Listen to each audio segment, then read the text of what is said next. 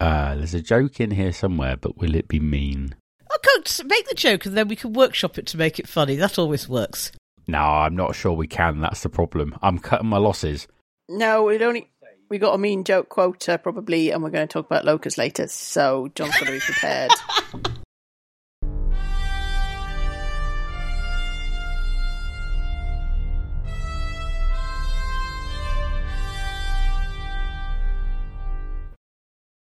Hello, everyone, and welcome to the very 72nd episode of Octothorpe, a podcast for science fiction and science fiction fandom, which is coming to you on the 8th of December 2022.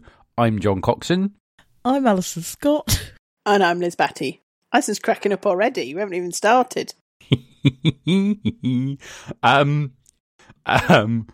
So we have some letters of comment. Yeah, we got letters of comment. We have lots of letters of comment because lots of people gave us suggestions for the Octothorpies. Yes, they did.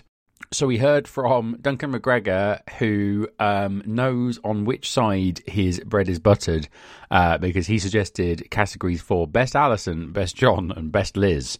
And that would be very flattering, obviously, but we wouldn't be able to, on any account, award them to ourselves. And so that would be an incredibly meta category that would lead to a lot of interesting wrangling.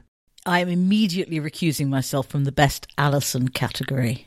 Ali Baker, Alison Abramovitz. I suppose there is a risk that, There's a risk that I don't win, yes. That would be the great risk, but... Well, but there's also a risk that I nominate Alison for Best Liz and vice versa. In what way am I the best Alison? In what way aren't you?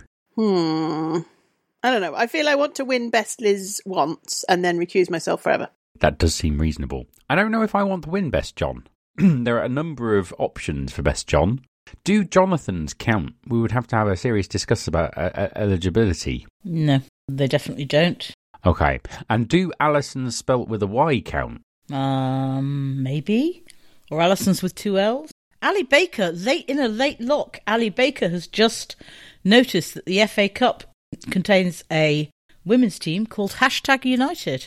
Ah. And maybe they should be and suggest they should be our official sports ball team. Another suggestion for a Octothorpe's category is from Hugo Girl, which is proposal Best Transatlantic Podcast Besties, brackets, no reason, which is thoroughly great. Oh. Yes. We'll vote for you if you vote for us. Yeah, and emailed us and said, "Morning team, I nominate my cats for Best Cats That Are Not Badger." Which, leaves the obvious second category of Best Cats That Are Badger, which, much like the Alison, John and Liz categories, is going to be an interesting set of nominees. Yep. I suspect what we will see is Badger will be nominated, and then a variety of cats in Badger cosplays. I mean, Badger is known for being a very large black cat, so really anyone who has a large black cat could nominate it as Best Badger. Or I could buy my cats cat fat suits and put them in cat fat suits. Yeah, your cats are a bit small to be Best Badgers. John, are you cat fat shaming? Not shaming. All cats are very valid in their various sizes, but I'm worried that it would be too obvious that my cats are not Badger to win the award. I'm kind of going, the existence of fat suits is a kind of inherently fat shaming thing. Because fat suits only exist because people want to have characters of size being played by thin actors, which is a kind of size phobic thing to be doing. I'm sorry for being very, very humorless about this. Agreed in humans, but what would you call the cat costume that you could put a small cat in to make it larger, Alison? What noun is that every one of our listeners will understand what I'm getting at? Well, probably not a cat suit, yeah. It's pretty much the same as if we wanted to disguise Alison as me, we wouldn't put her in a fat suit, you'd have to be stilts. I'm going in an even worse direction, aren't I? Let's give up on this train of thought entirely. So now I need to lose weight and get stilts. I think you can be whatever way you like to impersonate me, but I do think you're a little bit shorter. I am quite a lot shorter than you, I believe. Digging a lot of holes here, aren't I? Anyway, I think we may have strayed from our topic of cats. Ange says, are you going to have the Octothorpe's Octoversary on the 80th episode or the 88th episode? What better time to hand out your awards? And the answer is that we had it on the 64th episode, but nobody noticed. I think it's got to be... I think 88 makes more sense than 64, on account of how we're a base 10 culture. Then why does 88 make sense? Surely 80 would make sense. I'm up for 80. Yeah, maybe. So maybe 80 should be our Octoverse. It's complicated, isn't it? I mean, let's face it, it's probably going to be the one which corresponds with some kind of major event. And I think if we calculate it, we can probably wiggle one. You can probably wiggle either 80 or 88 to be at EasterCon, right? Pass. I'll do that maths at some point. I promise. I will say that Shut Up and Sit Down have a novel approach to this where they just put increasingly large decimal points after their episode 99 and 199 so they can make the round number be a special event. So I just listened to podcast episode 199.75. I'm not sure if that's better.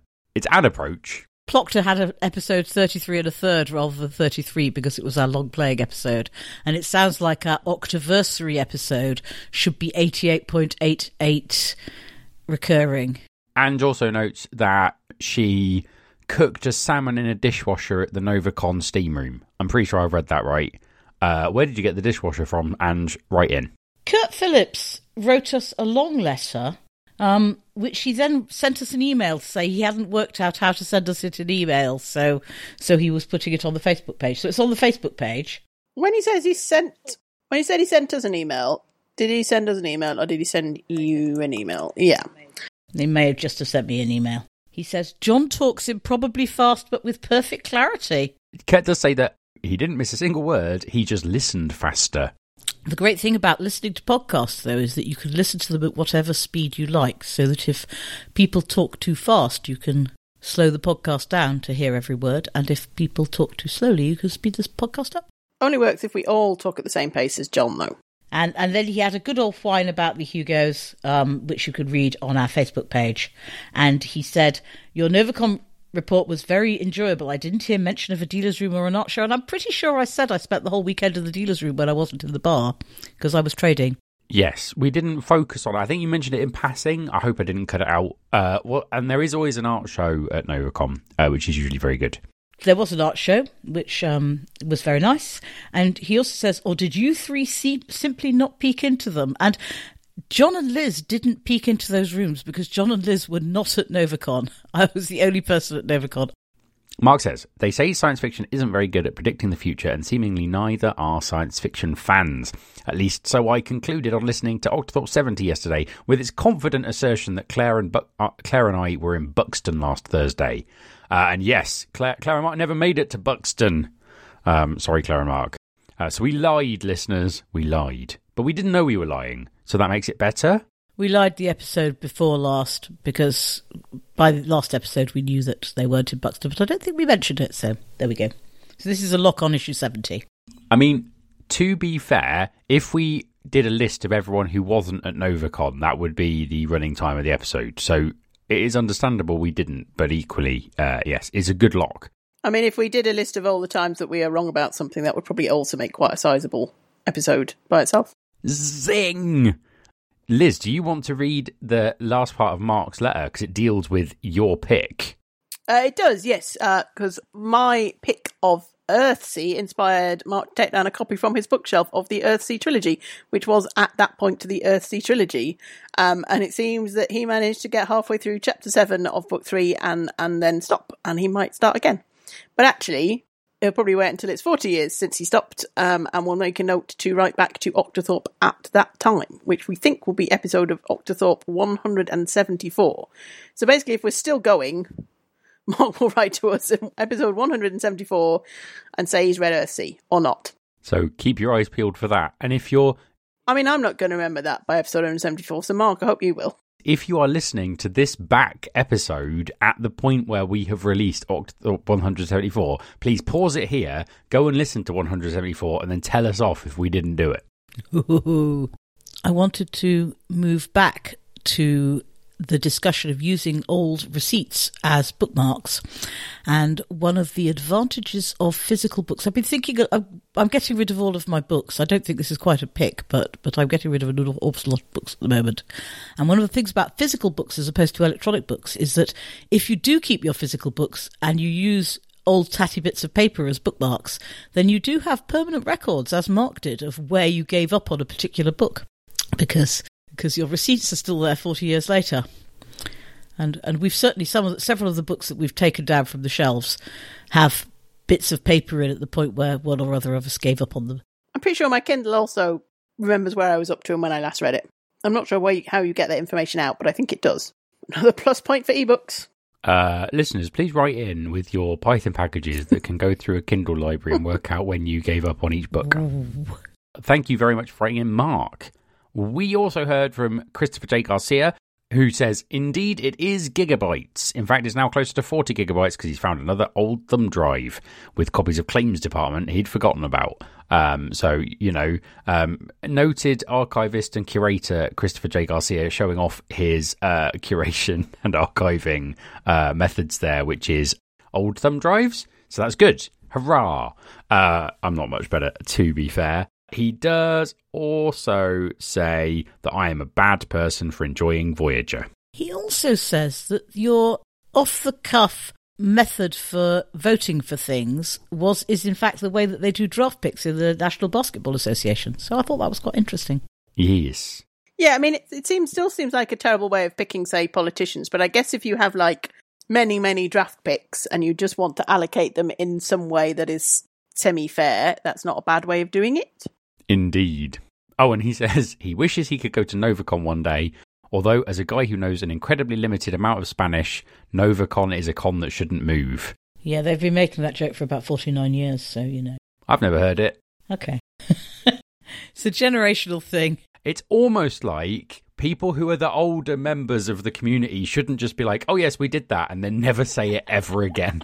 DC says, in regards to Raj's lock, that Raj probably doesn't have to pay more to get a full membership in Glasgow because they're offering discounted memberships to anyone resident in Scotland. This is not it. So, and I regret making this comment on the podcast because a lot of people have written in to try and guess what I meant. So, I was drunk in a Glasgow in 2024 party at Tricon 8, and the lovely Meg McDonald collared me and said, do you want to pay us £100 to upgrade your supporting membership to a friend membership before the bid session, so that when the bid session happens, you will be automatically upgraded to an attending member?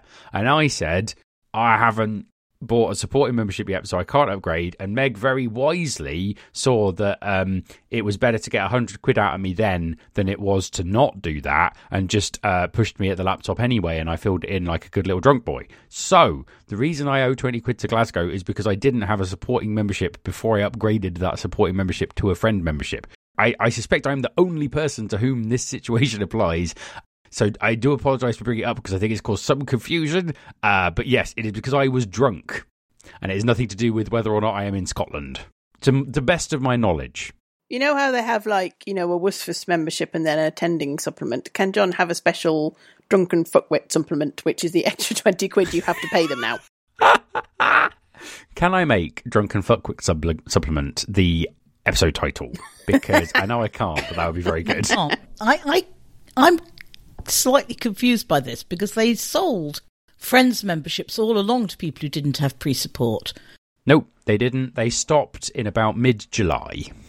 But if you had a pre-support, you could still upgrade to a friend. But they let you have the friend membership anyway due to some form of wanting £100. I think it's a monetary system known as capitalism. No, some sort of special exception for mates, it sounds like, because if they wanted £100, they could have done that for everyone. They also could have just waited on. No, I think they wanted to make sure they didn't have a huge influx at the end, but I suspect people in that room in the parties at Tricon was a small enough group that it didn't cause much extra work. Oh no, that makes perfect sense. Okay, so people, well, if there's a drunken fuckwit supplement, that feels like if they have a special drunken fuckwit membership, then I can have that for Pemicon, can't I?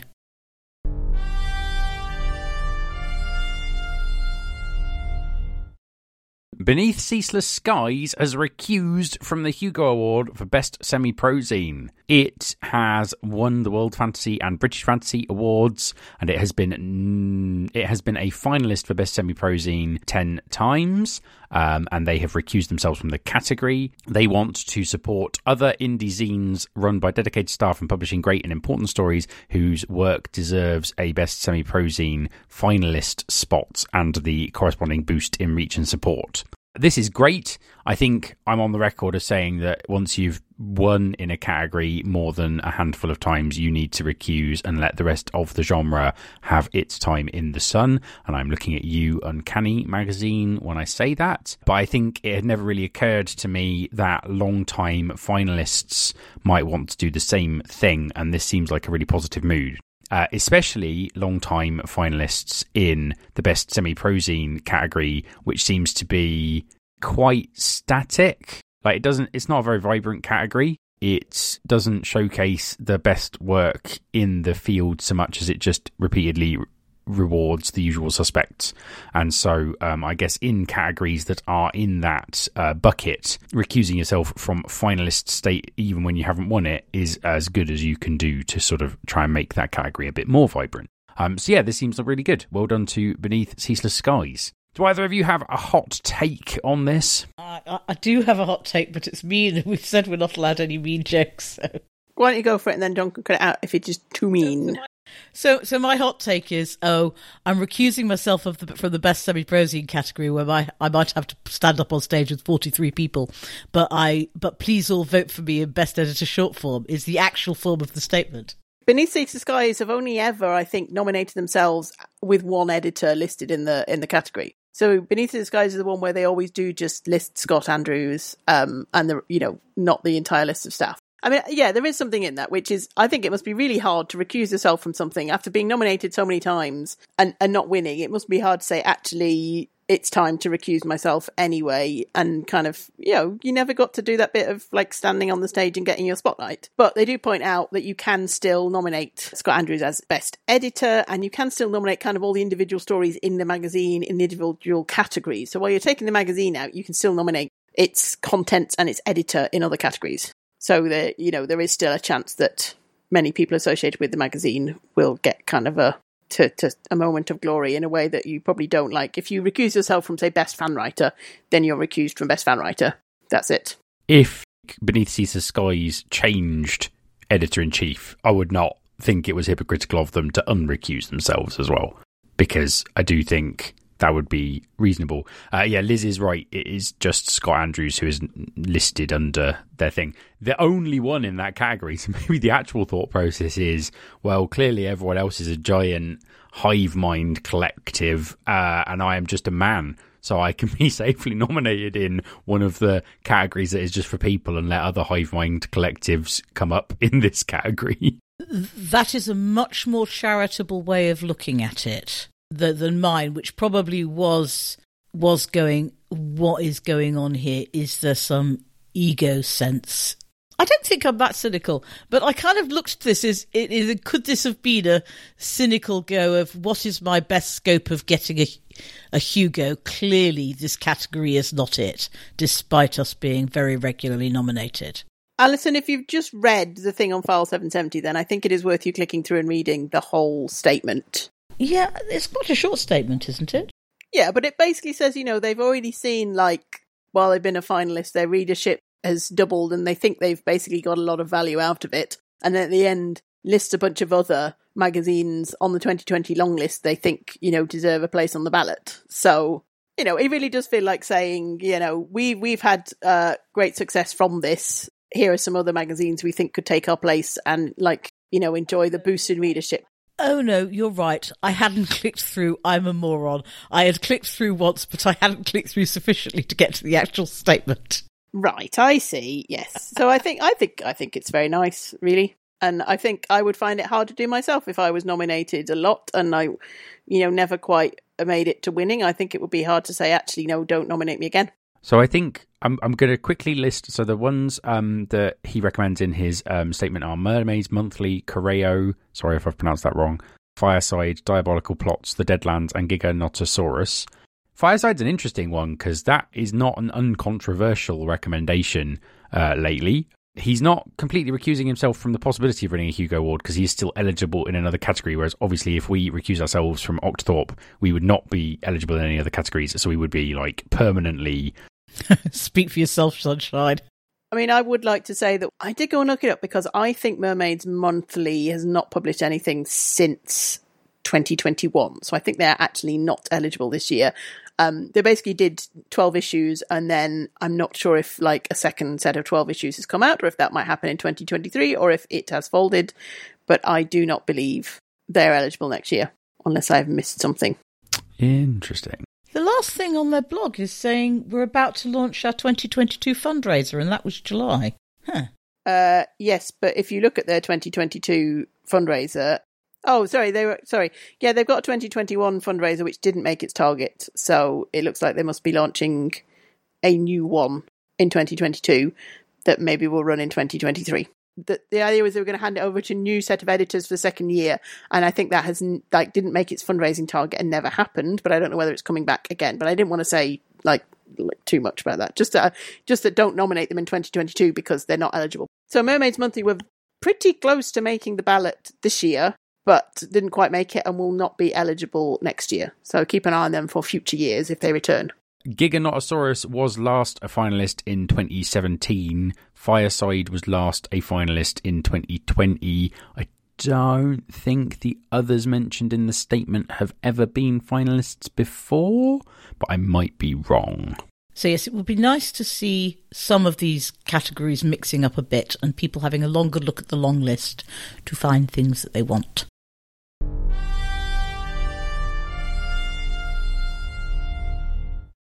Shall we move on to the Locus fundraiser? So Locus is having what it calls a first annual crowdfunding campaign. Yes. So, for example, my local pub, had a terrible time at the beginning of the pandemic, and it's a very much community pub. It's kind of run as a community theatre. There's a lot of stuff like that. It is the old Rose and Crown in Walthamstow, for anyone who's listening. And they had a fundraiser to kind of get them over that immediate pandemic-y hump. But there was never any suggestion that if you're a pub, your job is to sell food and drink to members of the public and theatre tickets in a way that covers your costs. Yeah?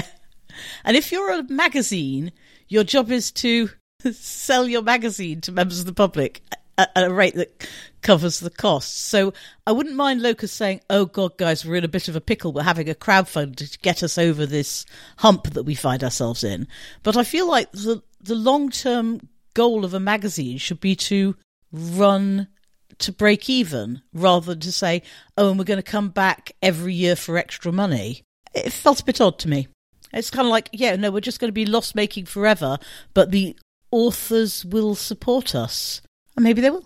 I think this is a really good argument for why semi-prozine is such a tricky category, because the difference between a pro magazine and a semi-pro magazine is not obvious, and I think this blurs it even more, because obviously lots of the semi-pro zines in the field rely on crowdfunders to happen, and I don't think it's unreasonable to say, you know, if you like this thing and you want it to keep going, throw us some money. I mean, I don't think it's any more ridiculous than like a pay what you want video game on itch. And I think with more niche stuff, more niche categories, it is harder to find the ability to do that commercially. I mean, I think a pub is a bad example because although I like pubs, I think especially the old-fashioned community pubs to which you refer, they're very similar. And so if one pub goes out of business, there'll be another pub somewhere in your town. Whereas if Locus goes out of business, there'll be other magazines, but there won't be another Locus magazine. And so I think there is a uniqueness to it as well. I mean, somewhere in my town if my town is London, but not somewhere in my town if my town is Walthamstow, really. I'm going to say something here, which is as obviously someone who married someone who lived in the San Francisco Bay Area, there is a problem, which is San Francisco is rapidly becoming the sort of place where if you are not rich, you cannot be. And so that works a lot. Like if you work for Apple or Google or Facebook or any of these massive companies where you make a lot of money, living and working in San Francisco is great and hurrah. But there is a reason that like magazines like Macworld have been downsizing their San Francisco office space and moving to remote workers. And that is because having a full-time staff, all of whom live in San Francisco, is rapidly going to become untenable. And it's untenable now, but in 10 years' time, it is going to be worse than it is now. It's a pretty mean take. You're basically, because what is your conclusion to this? Is that they should move somewhere that is not San Francisco or Oakland, to be specific? I mean, I don't, and I think that sucks, but I don't see how Locus can remain profitable if it hires 6 full-time people who live and work in the Bay Area. Because I know people who live and work in the Bay Area, and they're moving out, and that's because the Bay Area is becoming unlivable, and that isn't Locus's fault. But it is true. And so, and it's worse now than it was a decade ago when I met España, and it will be worse in a decade than it is now. And so unless Locus have a plan, Locus can't just stay afloat. Locus will need to find more money because it's getting more expensive, not less. And especially with inflation at 10% globally, I don't see how this works. And so, yeah, if they're determined to maintain a staff of 6, all of whom live in the Bay Area. And it sucks because I love San Francisco and I think it's part of the death of the area. And if we're going to talk about this, we could talk about it. And I have really strong and really mournful opinions about it because I think San Francisco is dying. And I think this sort of thing will die because it is based there. And that's horrible. But it's not unreasonable to try. But like equally, I don't think it will work. These funds fulfill 3 main purposes, which are paying people to live and work in the Bay Area, creating a top-notch print magazine, and the overhead for our office space, which is presumably also in the Bay Area. And I'm like, I don't think, obviously, I don't believe in print magazines. I'm just giving away all my text-based documents that's not fundamentally art-based. So I don't think I believe in any of those 3 goals. I don't think those 3 goals are things that we should be directly supporting. I mean, I don't mind if people support them, but if somebody's like, are you kicking into the Locus Indiegogo? The answer is no, because you've told me that you're doing 3 things that I believe are not good uses for human funds. I don't really have a problem with print media. I mean, I don't buy print magazines, but like I don't have a huge problem with it. And especially maintaining a Bay Area office space. I mean, They do say elsewhere that they basically, I mean, I don't know how up to date this is, but they have a Patreon where they say that they share some offices in a house in Oakland with lots of other non-profits. So I don't know how kind of sustainable that is. So my feeling is that, yeah, the value of Locus is having a news magazine that covers the field, but that is what I like. This is not necessarily tied to it being in a particular location or producing a print magazine. And what I can't see from this fundraiser is kind of how sustainable this is. Magazines that fund themselves with an annual Kickstarter. There are lots of semi-pro zines that fund themselves with annual Kickstarters in this way. But I assume they kind of have a goal, and that goal is to cover the running expenses of the magazine. And it's usually their running expenses are more like $20,000, and then they have stretch goals. Whereas this is trying to raise $75,000 out of the over $600,000 they need.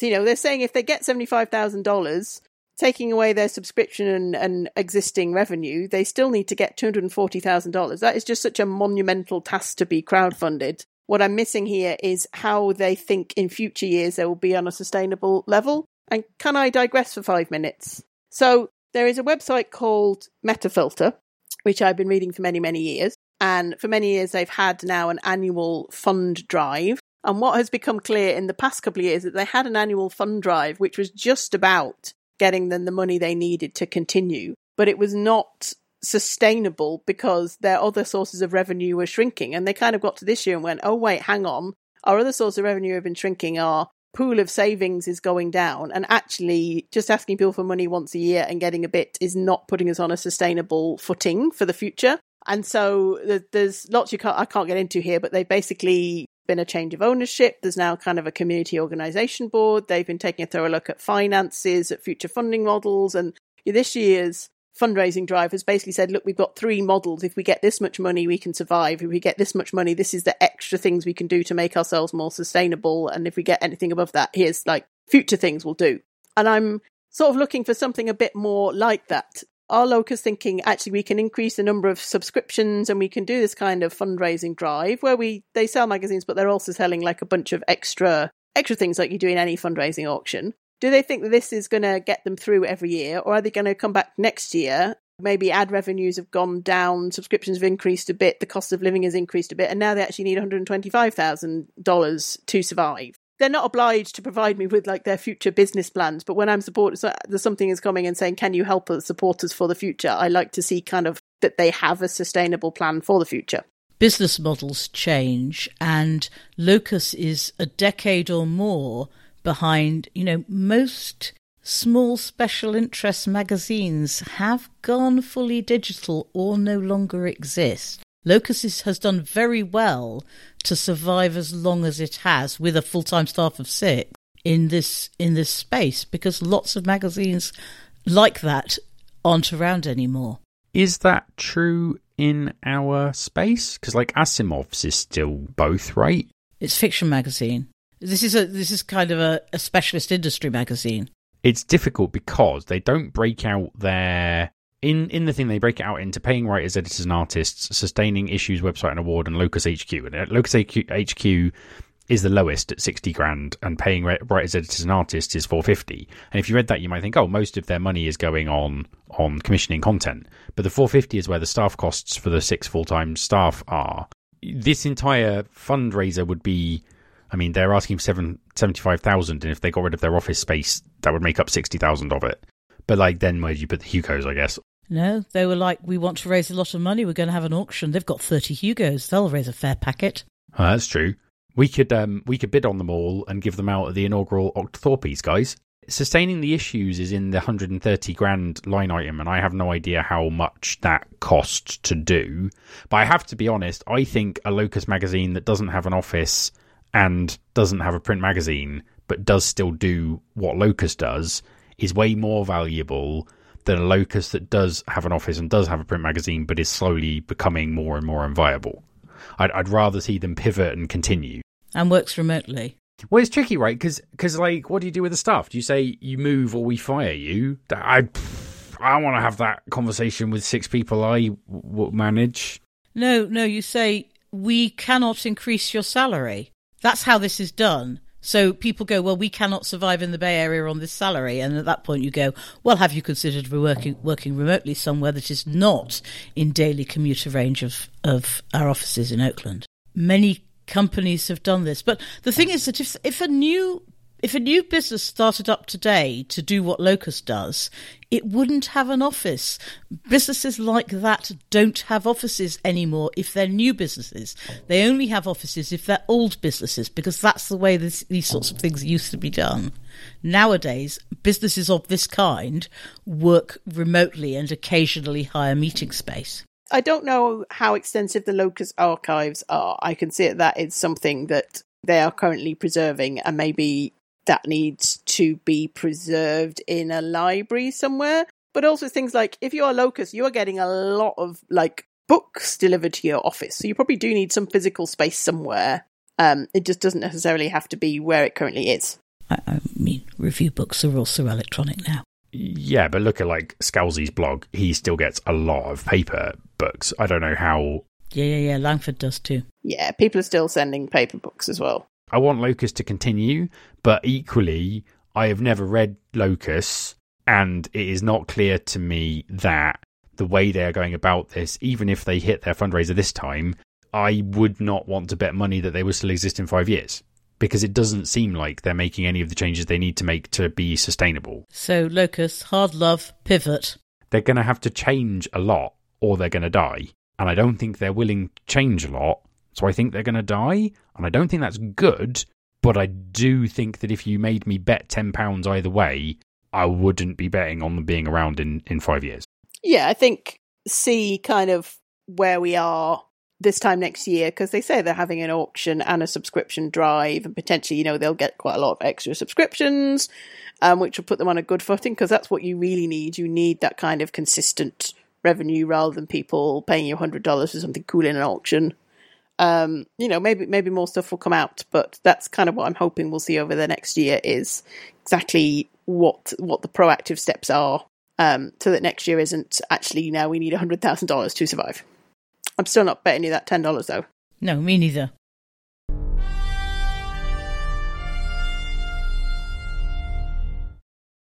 Do some picks. Picks. What order are we doing this in? What's happened here, listeners, is Liz and I, last episode, were debating which of us would get to pick Andor. And in order to make this decision easier for us, Alison decided to watch the first episode of Andor so she could pick it too. And so we have a 3-way tie. And so... And I had a backup pick in case Liz wanted to pick Andor. And now all is Andor. So obviously I want to go first because I've only seen the first episode, and then if these guys get spoilery, I can just take my headphones off. So I had a couple of things to say about Andor, having watched exactly one episode. The first is that all of my friends are talking about it, not just John and Liz, but all over the internet. People are saying, gosh, this series is very good in a way that I don't think has happened for the television output of the Star Wars universe before. That it's very good in terms of what television should be and how it should be and things like that. I don't know none of this because I've only seen the first episode. Right from almost the first second, you know you're in the Star Wars universe.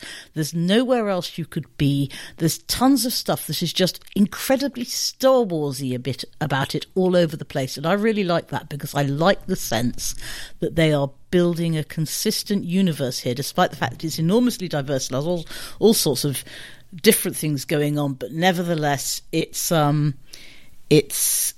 very consistent. Everyone likes it. You are not wrong.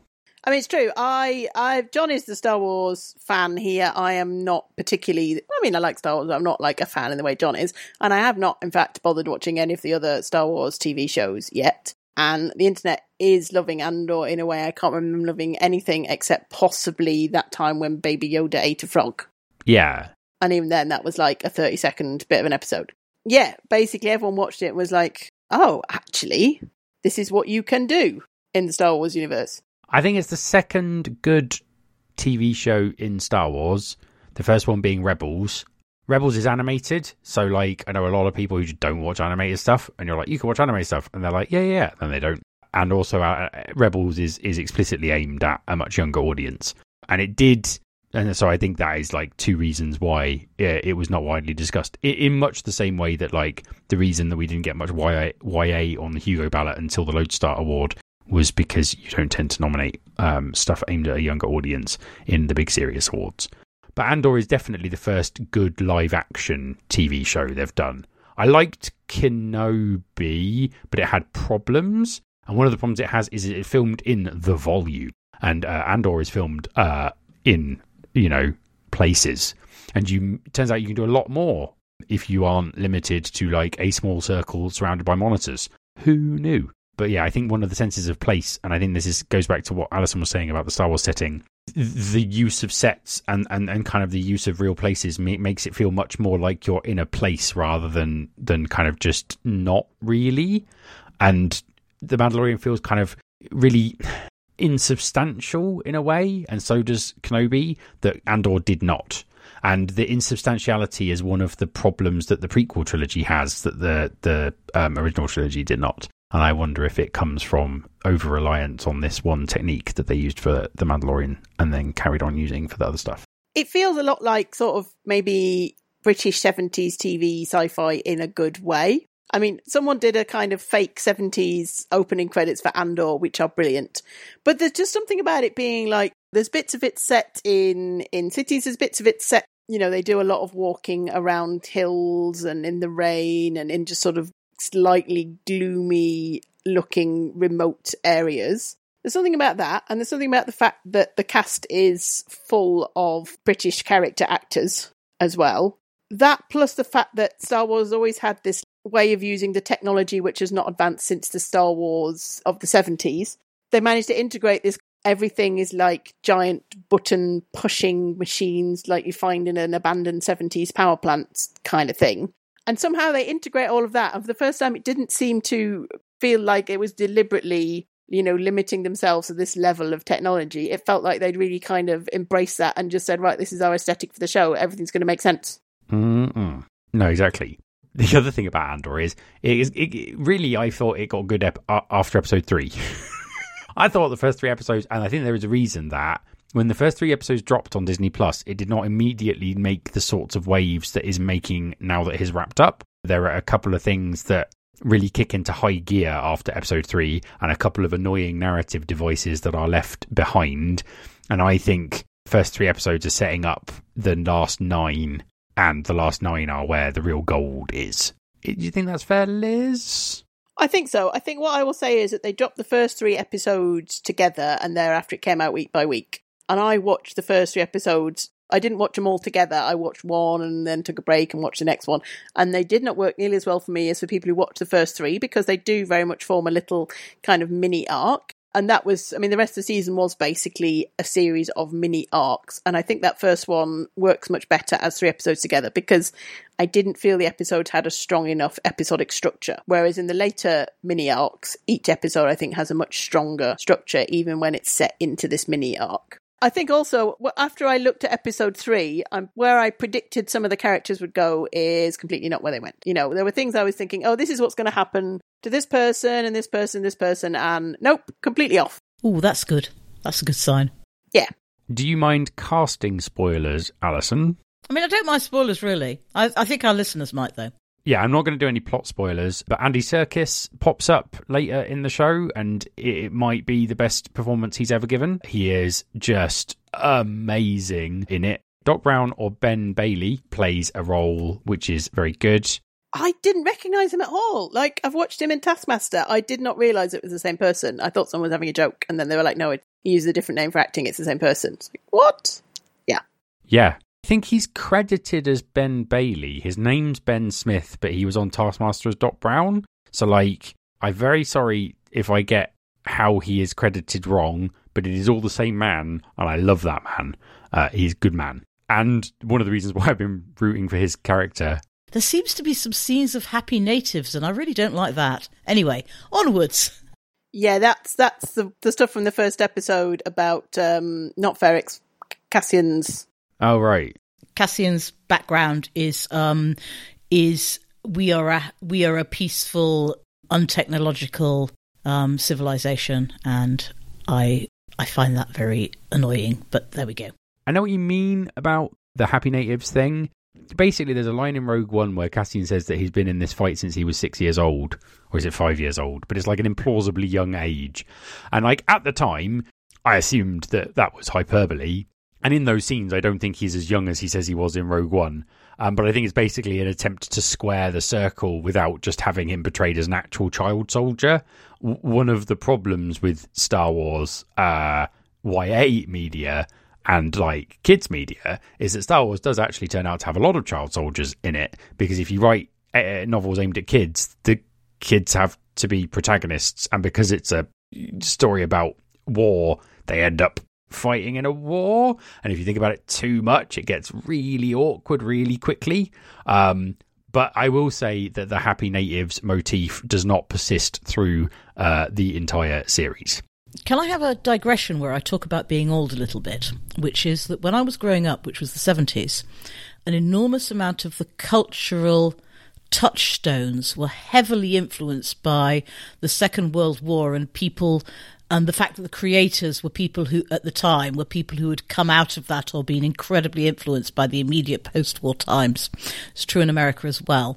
And this came up the other day by the fact that I have a 1974 Dad's Army board game which can't go unblurred onto eBay because it has swastikas on the cover because it's a wartime thing. But everything about the 70s was driven by people's perceptions of the Second World War, so that there were war stories everywhere.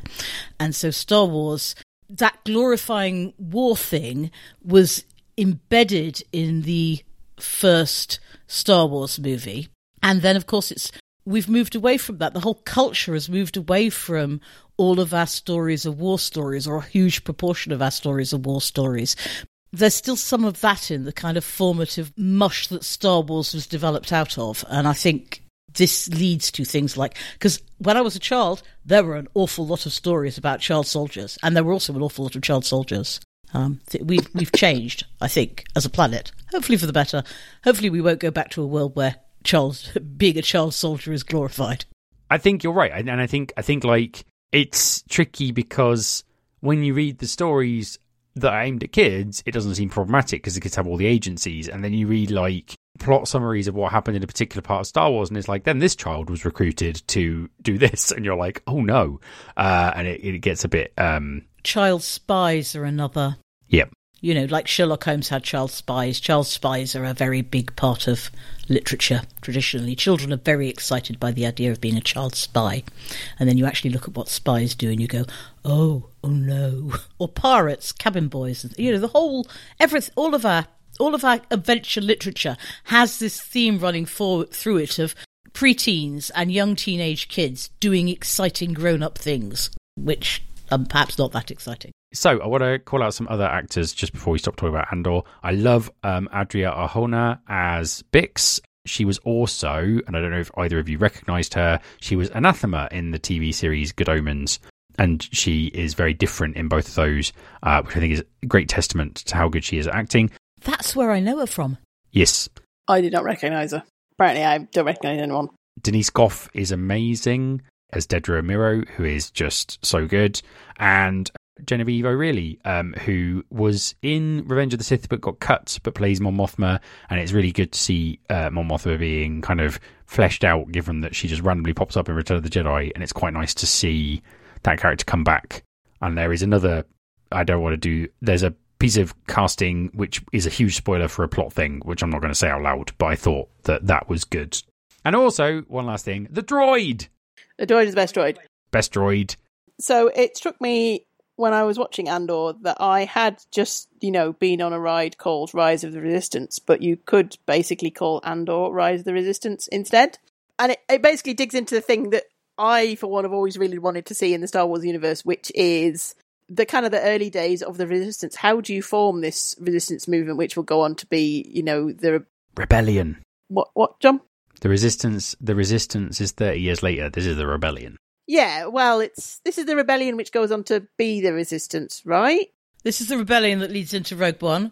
And this is the other reason I really like Rebels, because Rebels also... So a lot of the stuff that Andor does to show the early days of the Rebellion and to show kind of Mon Mothma's role in that and to kind of highlight people like Saw Gerrera and how they fit in was done by Rebels and is being revisited by Andor. And so a lot of those themes are really cool, but it's weird to revisit them with people who haven't watched Rebels because a lot of it is really... I mean, I don't know how much of this is conscious, but like a lot of these themes are the same themes. Is Rebels set at roughly the same time? Rebels is set later but came out earlier. Yeah, but you're basically saying, so people who like Andor should go and watch Rebels even though they are slightly worried about watching animated things, which I would endorse your notion is not, go and watch animated things, guys. They're good. I don't know if this one is, but in general. Rebels is aimed at a much younger audience, so like is probably not as hard hitting as Andor, but I think it is brilliant. But yeah, I mean, I'm prepared to go and watch Rebels. I just probably was not very aware of it, and also don't remember ever being on any kind of TV service I had access to. I don't know where it was broadcast in the UK. I know that is fair. I assume it's on Disney Plus now, right? It is now, yeah. I also don't know where it was broadcast, Liz. I've only had Disney Plus for like a year because I got it like a year later than you did. So I have not caught up with everything that was on Disney Plus.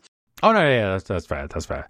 Anyway, I think what I'm saying is I like what Andor does, even if something else has already done it. I think they really looked out with the fact that they kind of already had an actress who was Mon Mothma, but is definitely up to like the task of what she has to do in this one, which is, I don't know, it's very fascinating to watch kind of the contrast between Stellan Skarsgård's character and Andor. I mean, and I think the only thing that I've seen is that I kind of agree with is some criticism that it feels more like a show which is interested in a wide range of characters and maybe loses a bit of its focus on Andor.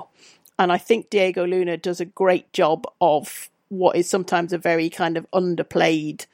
His role is quite underplayed. In that he has to do a lot of the heavy lifting. He never gets to do the big kind of like, well, there's sort of some big kind of scenes and big monologues that other characters get, and it feels like it gets a little bit shortchanged on some of that, and has to do a lot just kind of from his expressions and from us watching him in some ways react to things. So that would be my one complaint, is that sometimes I was a bit more interested in people who were not Andor rather than Andor, which I probably shouldn't because it's his TV show. But that's a very minor complaint, really. I think, and maybe I'm wrong, I think that one of the great things about Star Wars is like the people around the people we care about. Like, I don't think the original trilogy wouldn't have been better if it focused more on Luke. And I don't think the sequel trilogy would have been better if it focused more on Rey. And arguably, I think one of the problems the prequel trilogy has is it focuses too much on Anakin. And so I think in actuality, although I see what you mean, I think that's one of the strengths of Star Wars as a franchise, is that although it is literally a series of stories about chosen ones, it doesn't focus on those chosen ones as much as it might. Like, the focus is much less on the chosen one in any of the given movies than it is on the superhero in a Marvel movie, for instance. And I think that is to Star Wars' credit. I will also say I don't understand how I skipped complimenting Diego Luna's acting, because he is great, like so good in this entire thing. He is so good, he nails it. And so I think you're right there that, like, in some places he does a lot with a little, but I do wonder whether they knew he would, and so they were able to do that. I wonder if they'd had a lesser actor, they would have had to focus it more on Andor, because there wouldn't have been as much there if they hadn't. It might be it might be an expression of trust in the actor, I guess. We liked Andor, listeners. I haven't liked it yet. I've only liked a 10th of it or a 12th of it. But I am expecting to like the rest. I'm very much looking forward to watching it. I have had to pause my ongoing Expanse watch in order to fit Andor in. So. This does beg a question, and the question it begs is this better? I would argue this is probably going to get nominated for Best Long Form, because I don't think there's a standout episode. I think it's just a very tight 12-episode thing.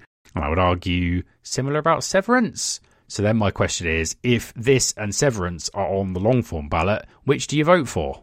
Everything Everywhere All at Once. If it was between this and Severance, which would you vote for? I've only seen one episode. Give me a chance. I think I did say that. Okay. Look, Alison has managed to watch all of Severance, which means by Alison's standards, it was extremely compelling because she's watched it in, under a year. So, I mean, it seems like Severance. Oh, yeah, no, could be argued. What about you, Liz? It's tricky, but I think I would probably go with Andor. But bear in mind, I just literally finished watching Andor, so... I've literally not had a chance. As soon as I noticed Andor, I started watching it, and then we were prevented from watching more episodes by not being at home. So we'll see a second. Ask me next time how many episodes I've watched, because it might be 12. I am going to be a bad Star Wars fan. I think I preferred Severance to Andor. If it was between the two, I would vote for Severance. It would be a strange universe if John ends up voting for something non-Star Wars, where I vote for a Star Wars thing, won't it? Yes. Come back in January where we're going to discuss this in more detail, guys. And that was the Odd Thought Podcast. And it's goodbye from me. It's goodbye from me. And it's goodbye from me.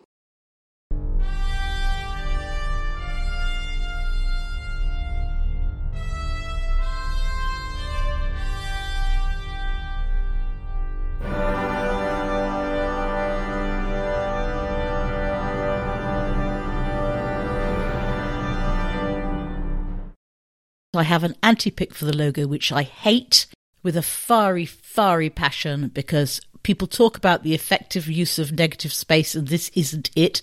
This is how to do something clever with negative space and therefore make your logo unreadable and stupid. And apparently there was a logo for this that was released a couple of years ago that looks like a perfectly reasonable logo, and now there's this logo which is unreadable and crap, and oh god, it's very annoying. I will say I disagree with Alison on the logo, because I correctly read the logo and it says Andor, so I don't think it's unreadable. Hot take. I quite like the logo. I don't have strong feelings on it, I guess. I'm like a 4 out of 10. Yeah, my hot take is I don't care. The theme music for this episode was Fanfare for Space by Kevin MacLeod and Compotech.com, used under a Creative Commons Attribution 4.0 license. This podcast will end at the beep. Beep.